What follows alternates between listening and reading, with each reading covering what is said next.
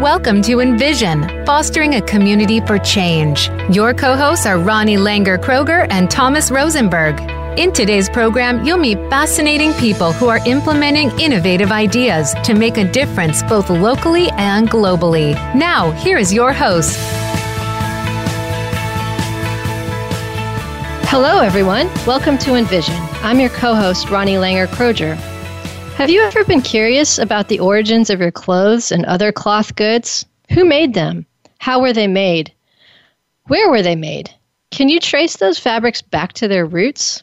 Today we'll be getting to the roots of our threads. I have with me Gianna Seeberger, founder of GDS Cloth Goods, an Oakland-based design and production studio responsibly creating staple pieces for wear and use.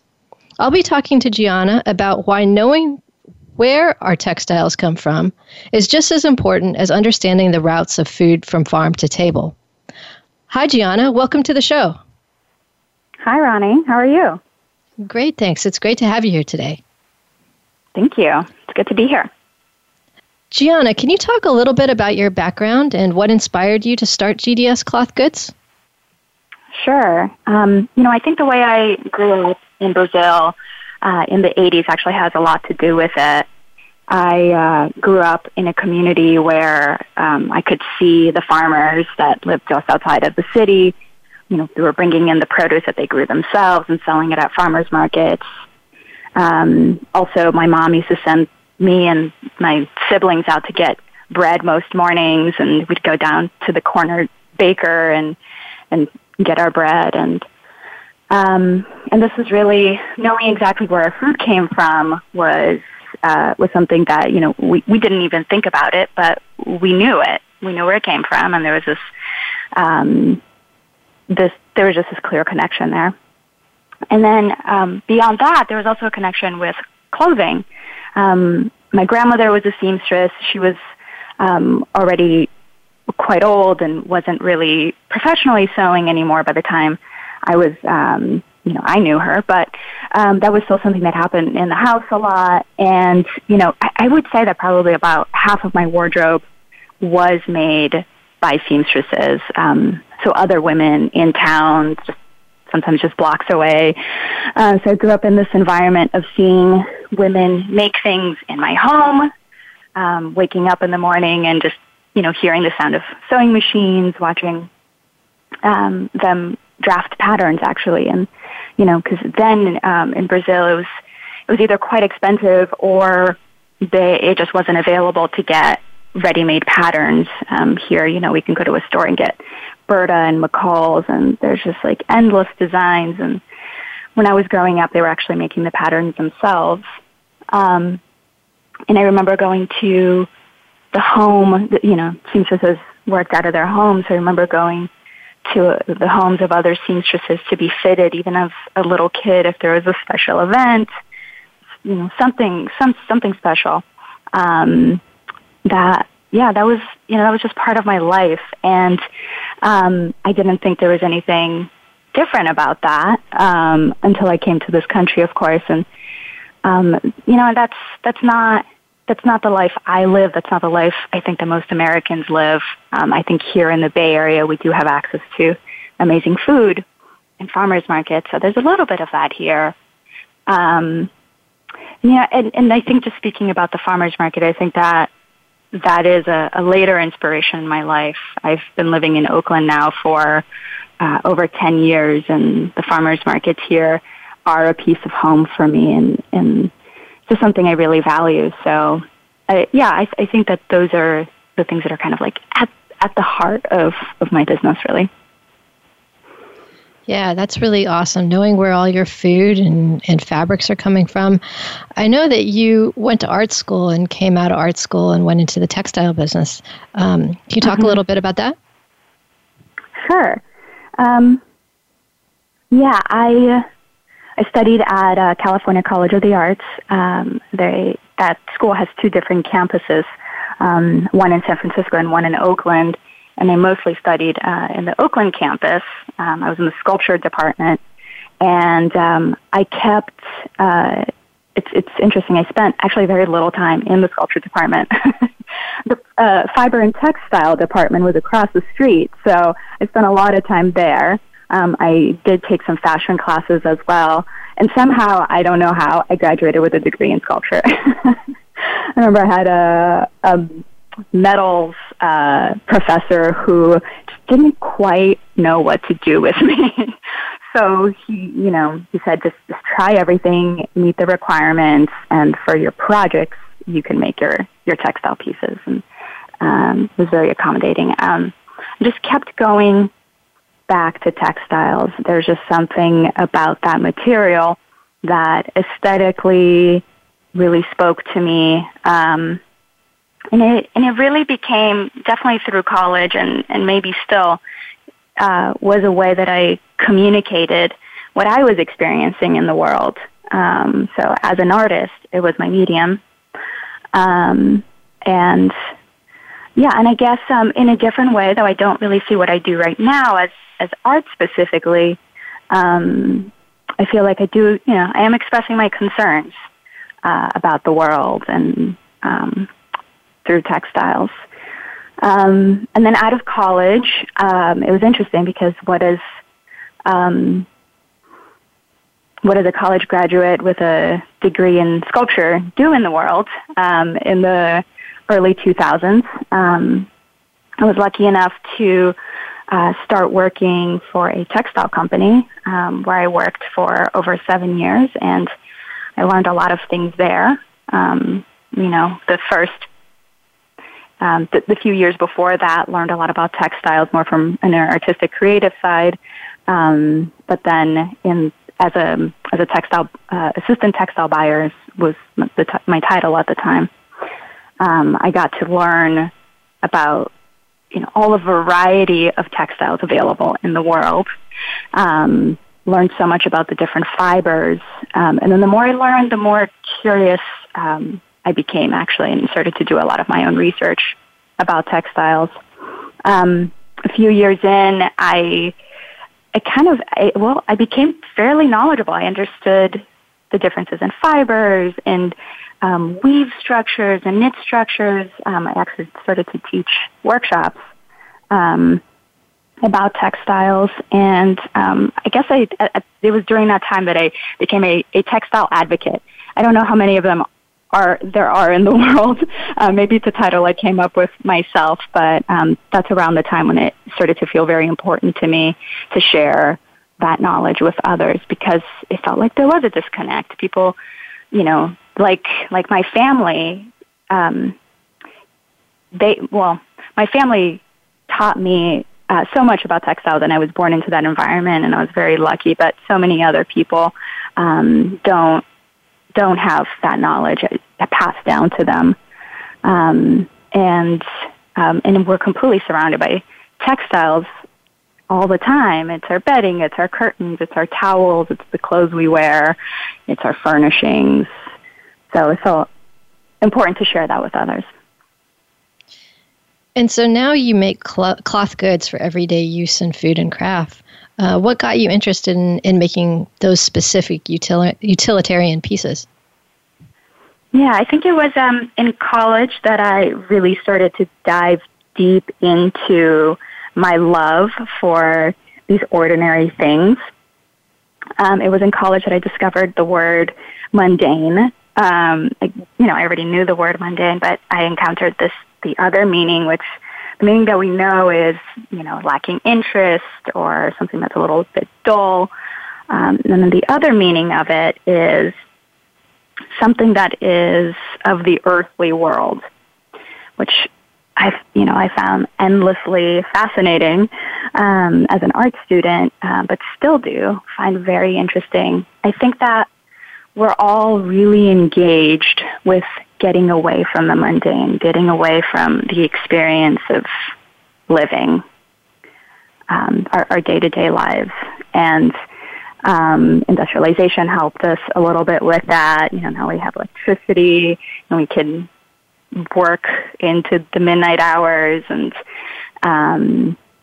now we have technology, and there's this idea, and it's partly true, and sometimes I believe it's actually getting completely in the way of us actually having more time. So yeah, all of those ideas, I believe, are, what contribute to me really being fascinated with these objects that we use all the time. I think that's probably the biggest influence. Mm-hmm. Yeah, and these everyday products that you're making, I know one of the biggest differentiators of your products is the type of fabrics you use. You use fabrics that are made to last for a long time. Can you talk a little bit about those fabrics? Sure. I'm working with a lot of denim and other twills and cotton ducks. Just to explain a little bit about what those fabrics are. They're most of the fiber, the fiber that makes up those fabrics, is cotton. So I'm using a lot of cotton. And then the weave structure, they're really durable woven fabrics that are made to last our entire lifetime. So especially if it's an apron that we're wearing in the kitchen, they're fabrics that aren't going to easily tear or fall apart in the wash. The denims that we use are typically selvage denim. The selvage is the edge of the fabric where that word comes from the word self-edge. So instead of there being kind of a raw edge, there is the yarn kind of wraps around the edge, and it creates a more stable fabric. It also is kind of an example of its quality. If you see a fabric that has a really nice, beautiful selvage, probably means that a lot of thought has been given to the production and the fiber choices that went into that fabric. So it's a sign of quality. So since the beginning of GDS, I've always been very careful to pick these fabrics that are very durable and high quality, so that we can really stand behind our product. That's awesome. From our past discussions, you mentioned that the more you learned about those fabrics, and really their fibers, the more challenging your sourcing became. What did you learn, and how did these learnings make your sourcing more challenging? Yeah. It was, it's a little bit unfortunate. It's a hard truth to face. And I make choices every day about how I share this with other people, because it's really, our fabrics are produced in very harmful ways, and these fabrics are everywhere. It's so much, it's actually quite hard to find products that are made sustainably and ethically, compared to the number of items that are made in the, what is called now conventional way, which is a really nice way of saying harmful way. But just to give you an idea of what that means, some of the main issues in producing fiber, textiles, and fashion have to do with water pollution, carcinogenic chemicals, and of course all of the garbage that is produced, especially with fast fashion. So just to give an example of water pollution, dye houses, we have some beautifully colored fabrics and prints, and all of those gorgeous colors come at a cost. Water there are cities in this country where not only is the water not drinkable, but people really shouldn't be bathing in it or touching it, and that's a pretty scary issue. And then also with polyester, which is something that I find a lot of people still don't know about, but the microfibers from polyester fabrics are polluting our ocean, getting into the wildlife. And then, of course, it's just that in itself is terrible. But then, of course, when we eat that wildlife, it's back in our bodies. And it's we're doing this in it seems very harmless. We're just washing our clothes, and the water from our laundry is getting into the oceans, and that's what's causing the pollution. And then with with the carcinogenic chemicals. This is specifically an issue with growing fibers. So conventional cotton, for instance, uses a lot of pesticides and herbicides, and all of this is very harmful to the land, but then the workers and the communities that live around it. This is an issue in this country, definitely, but especially in other countries like India or China, where the regulations are a little bit looser and people maybe aren't wearing the proper protective gear. And then, a big issue, which I think a lot of people have heard about, is that where Americans are big consumers of fashion, and sometimes we wear things once, and then it stays in our closet, and then we donate it, and it feels really good because it kind of feels like we're helping someone somewhere. But the truth of the matter is that most of the clothes that we donate to a Goodwill or a Salvation Army end up in a dump overseas somewhere. All of these T-shirts especially, but lots of clothes just gets compacted into bales of clothing and shipped overseas. And that's it, out of sight, out of mind. So it seems, except that it's a huge problem. And that's just a very basic rundown, just a few examples of how the fiber, textile, and fashion industry is affecting the world's problems. So in starting my business, I just really didn't want to be part of that, no matter how small I was. And not only did I not want to be a problem, I wanted to be part of the solution. So not only did I not want to participate in that as a designer, but I wanted to help educate others. This is kind of a side note, but I really do believe that customers are very powerful, and people are highly intelligent and really care if they only have the information. So I hope that by sharing that information, people are empowered to make better decisions. Wow, it's really heartbreaking to hear about all of the negative impacts of our fabrics and fibers. So how did you go about making your sourcing more sustainable for the environment and the communities that grow it? Yeah, so, and I realized I didn't answer a part of your last question, which is that once I realized that I wanted to work with more sustainable textiles, the sourcing became problematic because there aren't very many, there aren't a lot of options for sustainable fabrics out there. Cone Mills, for instance, who they just actually closed their mill in North Carolina, so they're no longer operating in the United States. But they did make organic cotton denim, but their minimums were so high that the only way I could get it was through a jobber. A jobber is the kind of like middle person that buys from the bigger companies and sells to the smaller ones. And they're just so rare. Whenever I can get my hands on it, I was really grateful, but it's hard to run a business that way. I'm sorry, Ronnie, can you repeat your last question? I was just wondering how you went about making your sourcing more sustainable for the environment. Right. Yeah, so it was really one situation that instead it had this domino effect. And so in developing one of our products, I noticed that the organic cotton certification that came along with the fabric was somewhat old.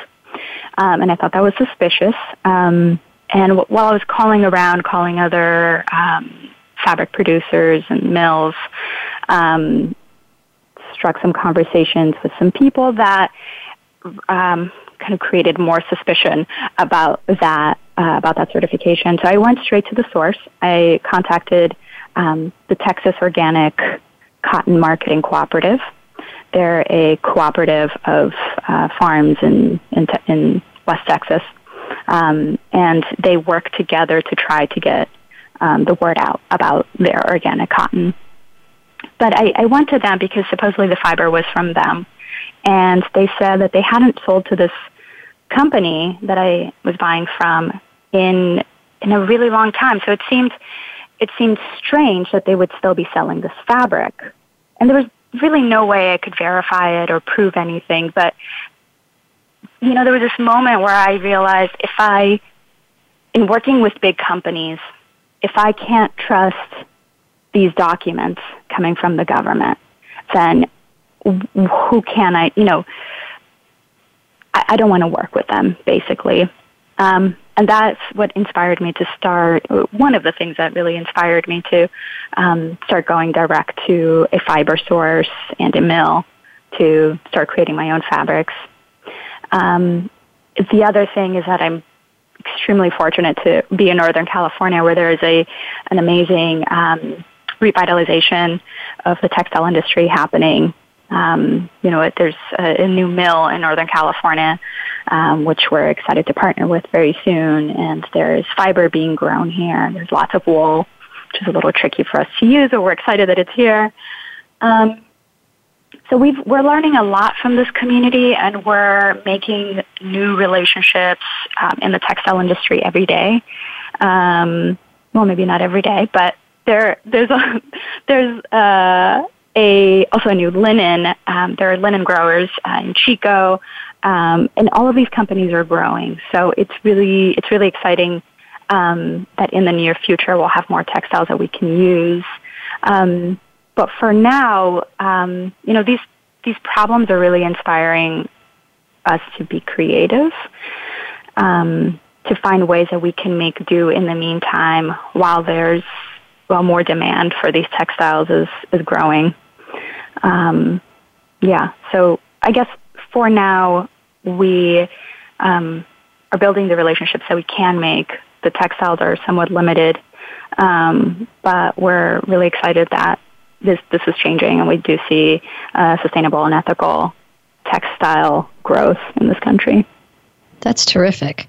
We need to take a short break. We're speaking with Gianna Seeberger from GDS Cloth Goods, and we will be right back after this break.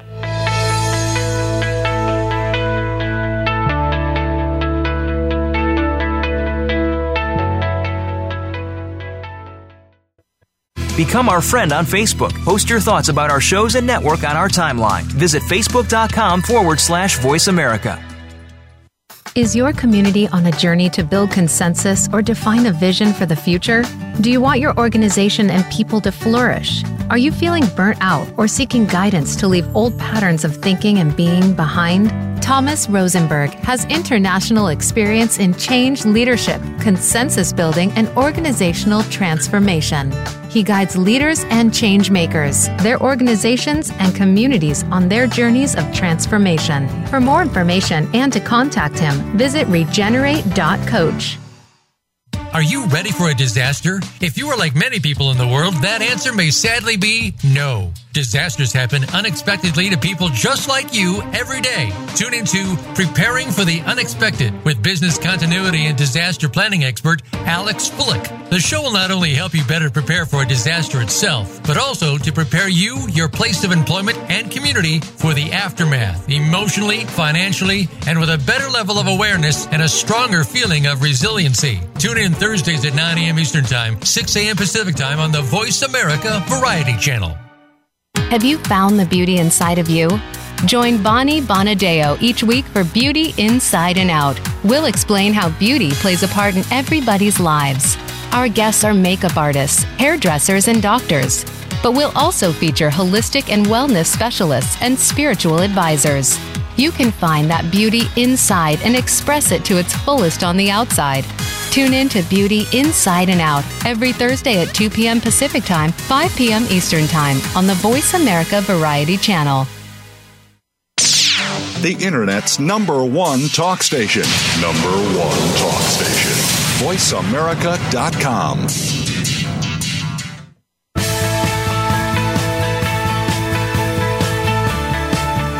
You are listening to Envision. To find out more about the program or to leave comments and questions, please visit our Facebook page at facebook.com/Envision Regenerative Communities. Now back to this week's show.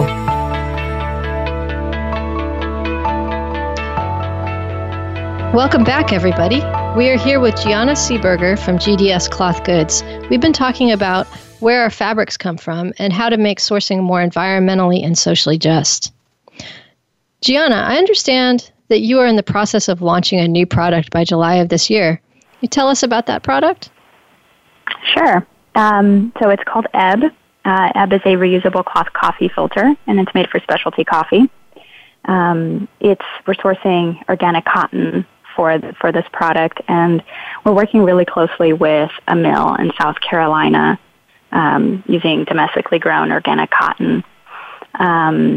It's a project we're really excited about. It replaces the need for paper filters. Why did you decide to focus on designing a sustainable coffee filter? Well, I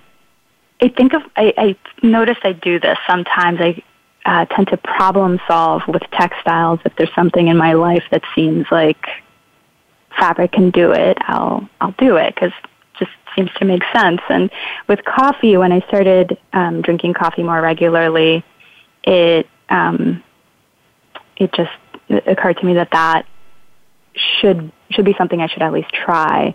There was all this push from companies to go paperless. I had gone paperless with my billing, so why wouldn't I do that with a coffee filter as well?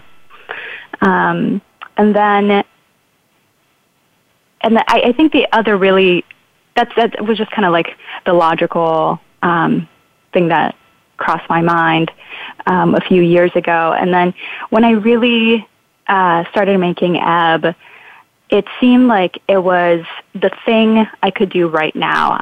GDS is still a very small studio, and starting a whole fashion line is something that we'd like to do in the future. But with the coffee filter, that's a big step and a change that we can make right now. And I feel like those conversations that we can have, this conversation that we're having right now, these are really needed, really important conversations to be having.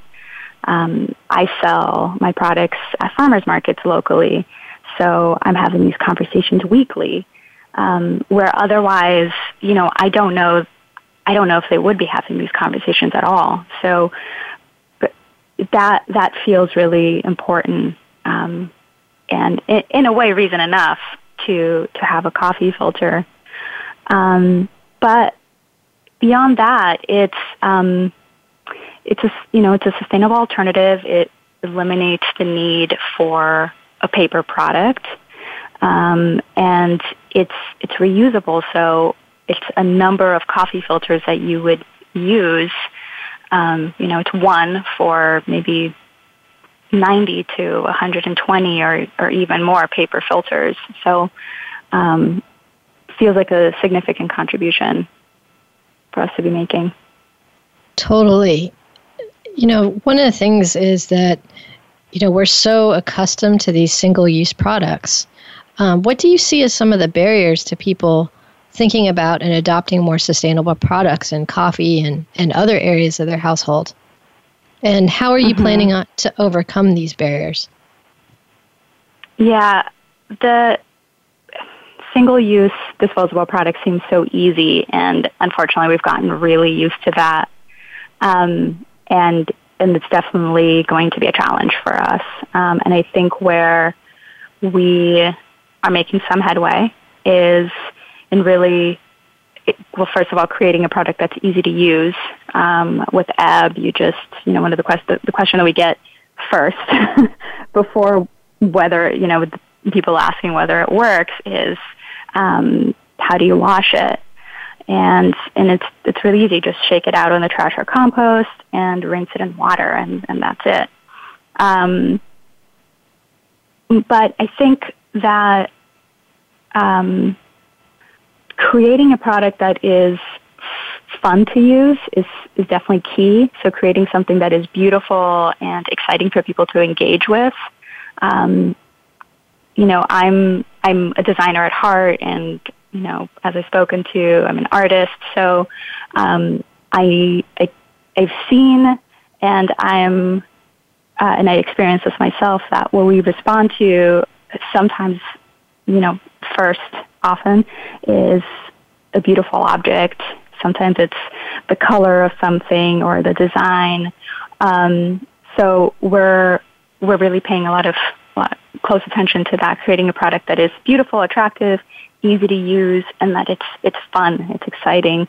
So it's a little contribution to your life. We're not saying, hey, try this, it'll be more work.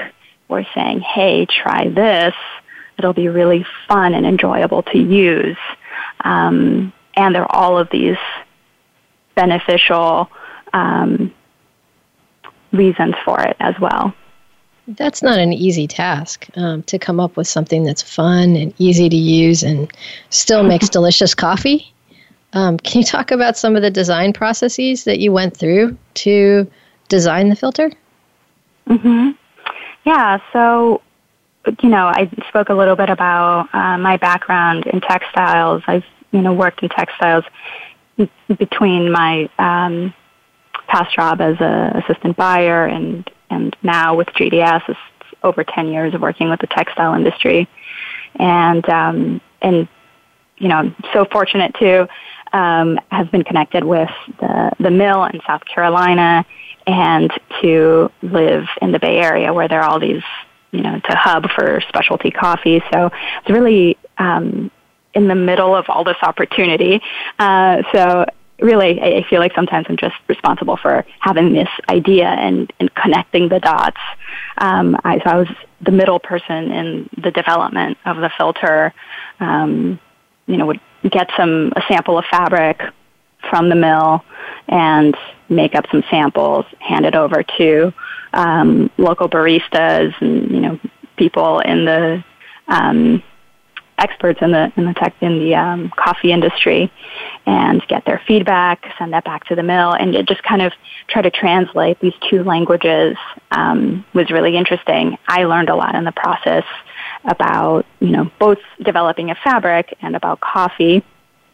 So yeah, that was a really interesting challenge, and right from the beginning, I realized that actually it was a little ways in the beginning. I was making a linen coffee filter, and then I realized after getting some feedback from the community that wasn't working very well. So it was at that moment that I realized if I want to create a sustainable alternative that's actually going to make an impact, that people are actually going to use and replace their paper filters, it has to work just as well as a paper filter. And so that's when I started to work with the local baristas, and I took that challenge on very seriously. And so now we have Ebb, and this is what I mean when I say that it's made for specialty coffee, because I as much as I love coffee, I'm not a coffee nerd. I'm not. That's not the main reason why I'm doing it. It was really to create that really great sustainable alternative that actually works. So it sounds like the process of design really engaged the community of baristas and other people. You're also doing that right now to raise money. So in order to get this coffee filter to market, you needed to raise money and chose to run a Kickstarter campaign, which is in its final days. Can you tell us a little bit about that campaign? Why did you choose to raise money through Kickstarter? How much are you raising, and what will the funds be used for? Yeah, so this product really made sense for crowdfunding. It was, we had several choices, and to me, it seemed like the combination of things that we could get out of a crowdfunding campaign really made sense. And one of them being a larger community. So, the platform is, I think, designed perfectly for product makers like myself, contributors to the campaign, will be the first to receive the actual product that they helped fund. That seems really beautiful. So we're excited to be there right now. We're raising $16,000. We're nearing 15 right now.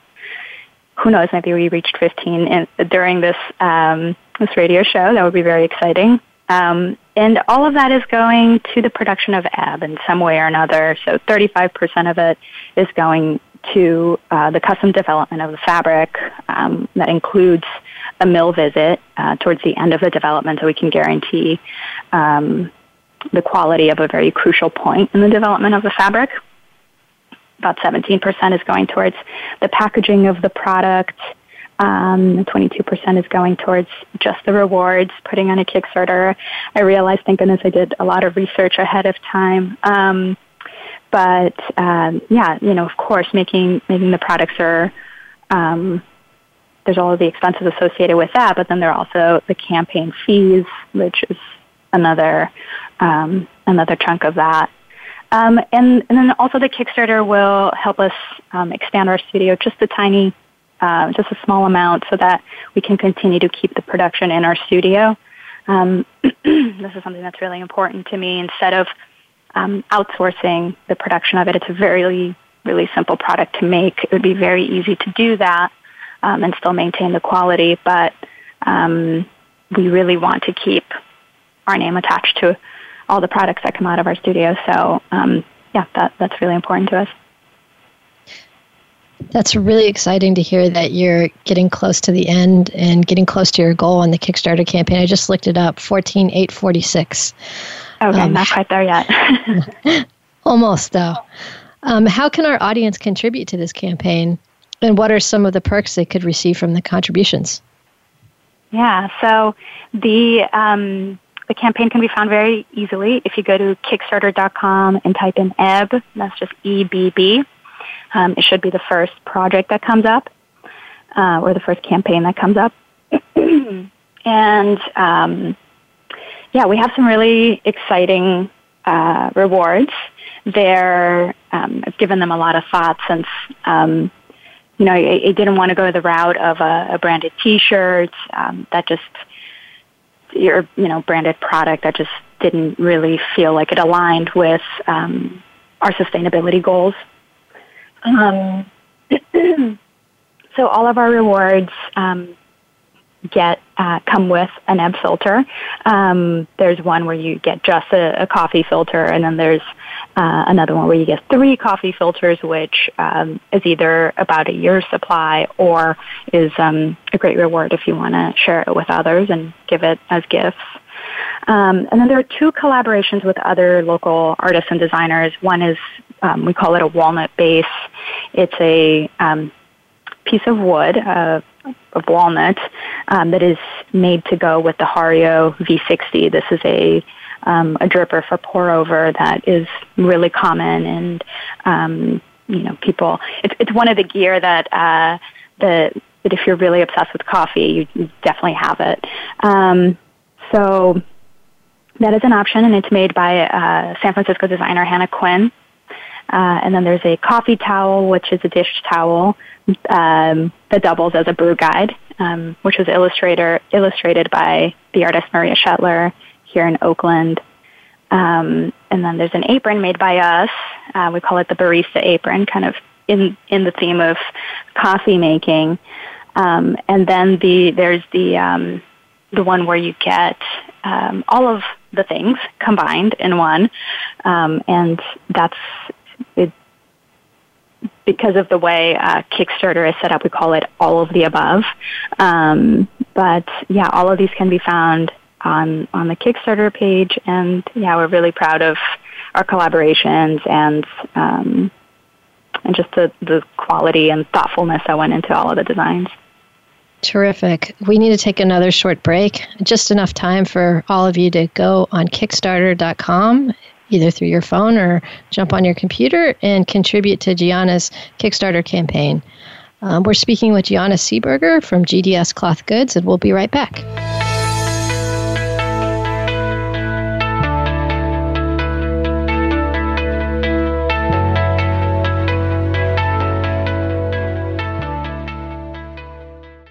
Think you've seen everything there is to see in online television? Let us surprise you. Visit voiceamerica.tv today for sports, health, business, and more on demand 24/7.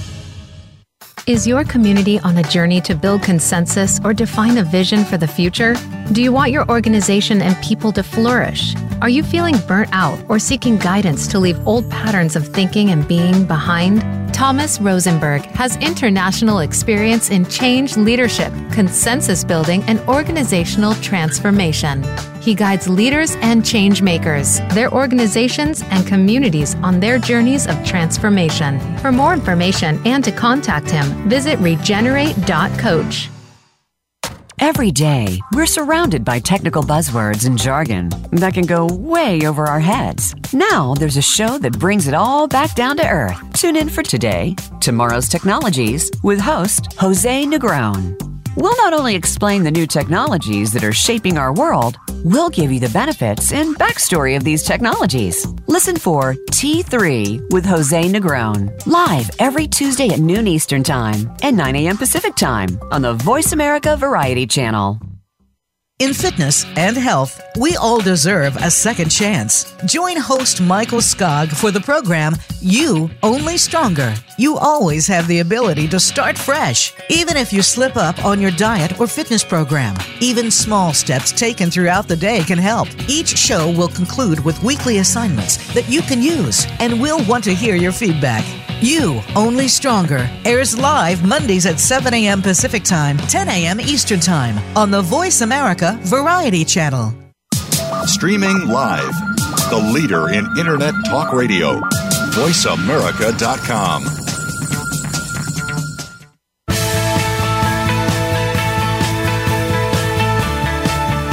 You are listening to Envision. To find out more about the program or to leave comments and questions, please visit our Facebook page at facebook.com/Envision Regenerative Communities. Now back to this week's show.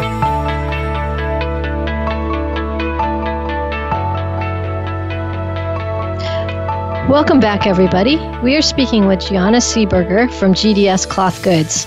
GDS Cloth Goods is an Oakland-based design and production studio creating aprons, smocks, and other cloth goods in small batches for people who work in food and craft. Gianna, I'd like to switch gears a little bit to the future of GDS Cloth Goods. How do you see GDS Cloth Goods expanding over the next 5 years? Yeah, this is something we've been thinking a lot about.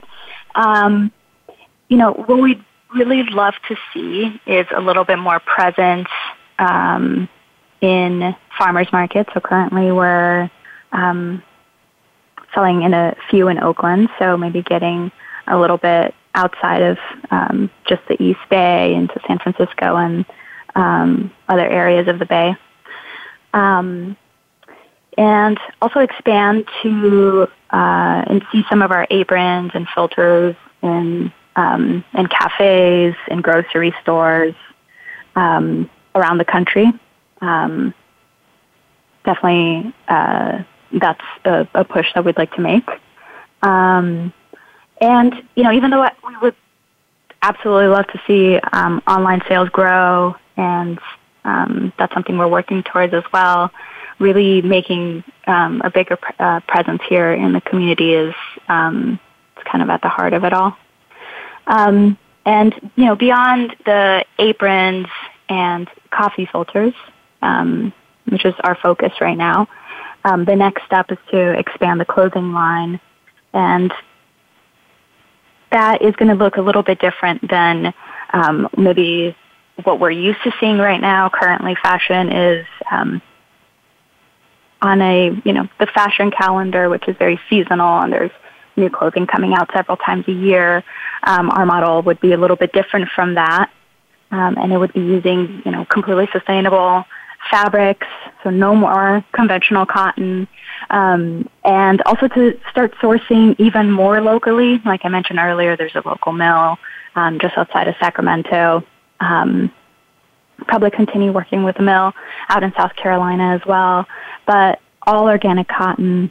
And definitely we hope to start using more hemp in the future. That's an industry that is expanding in the United States.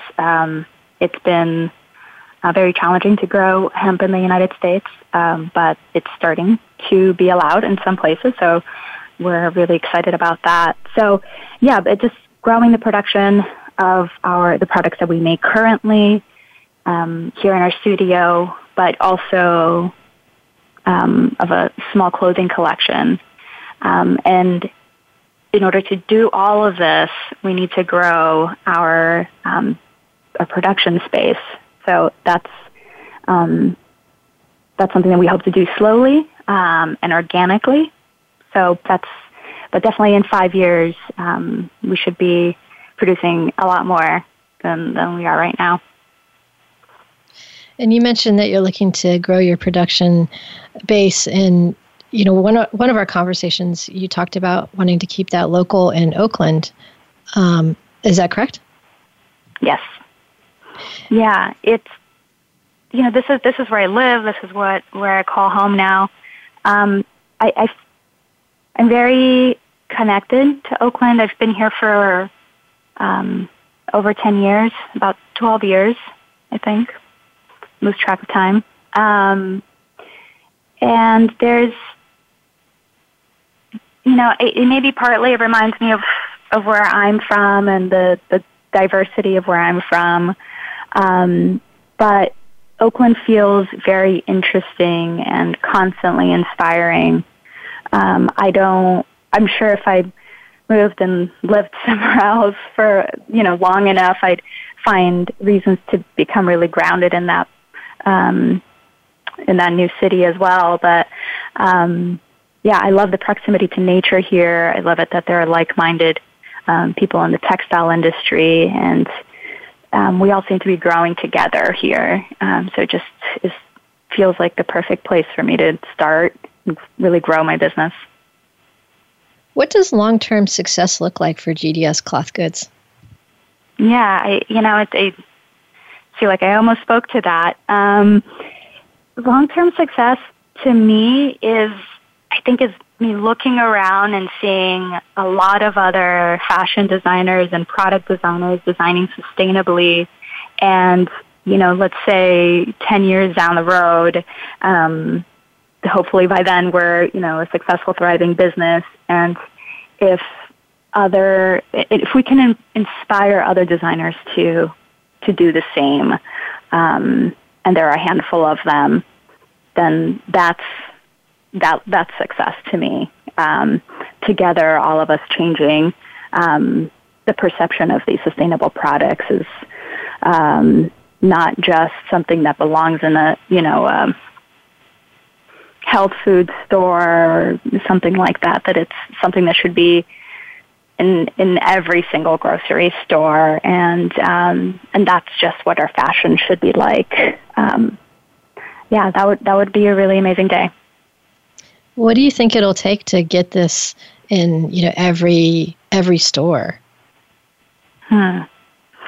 Well, it's probably going to take quite a bit of marketing. I think working on our branding is something that's we're really focused on. And the partnerships, I think partnerships in coffee are really key. Partnerships with bigger companies that can help us take that first step. So that's what we're working on right now. So the last question before we wrap up, in addition to the Kickstarter campaign, how can our audience get involved with and support GDS Cloth Goods? Like maybe, what kind of partnerships are you looking for? That sort of thing. Mm-hmm.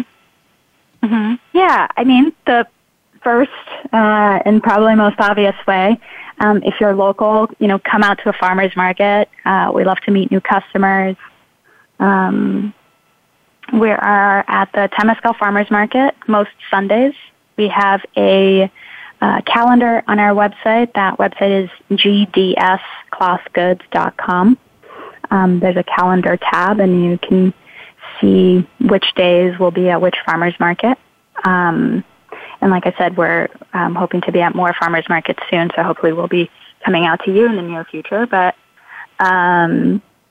and then also shopping online. We do have an online store. Currently, there are several pre-order items available, pre-order smocks. There's a climate beneficial smock available there.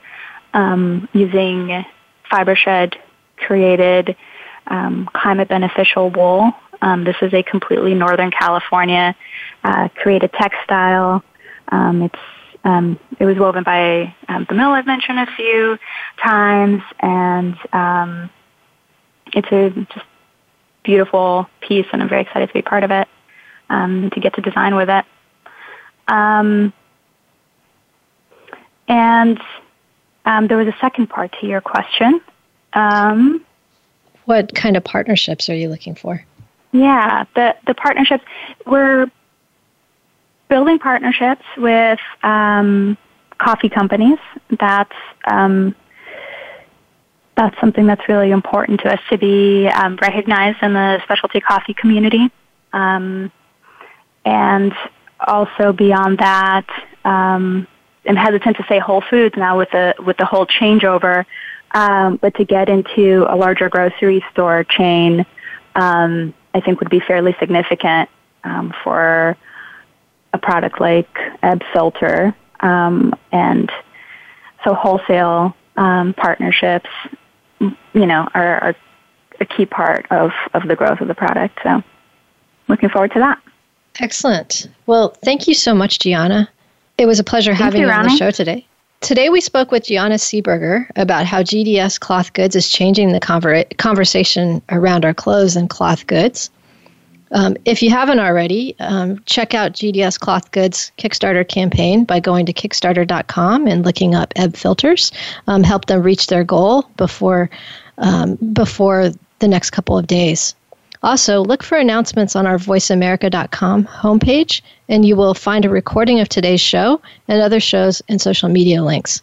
And if you're looking for support on starting or growing a freelance business, small business, or startup with positive community impact, please visit us at Optima Business Bootcamp.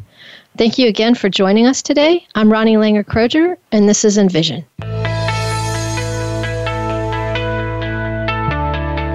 Thank you for tuning in this week to Envision. If you have questions, comments, or suggestions for future shows, visit our Facebook page at facebook.com/Envision Regenerative Communities.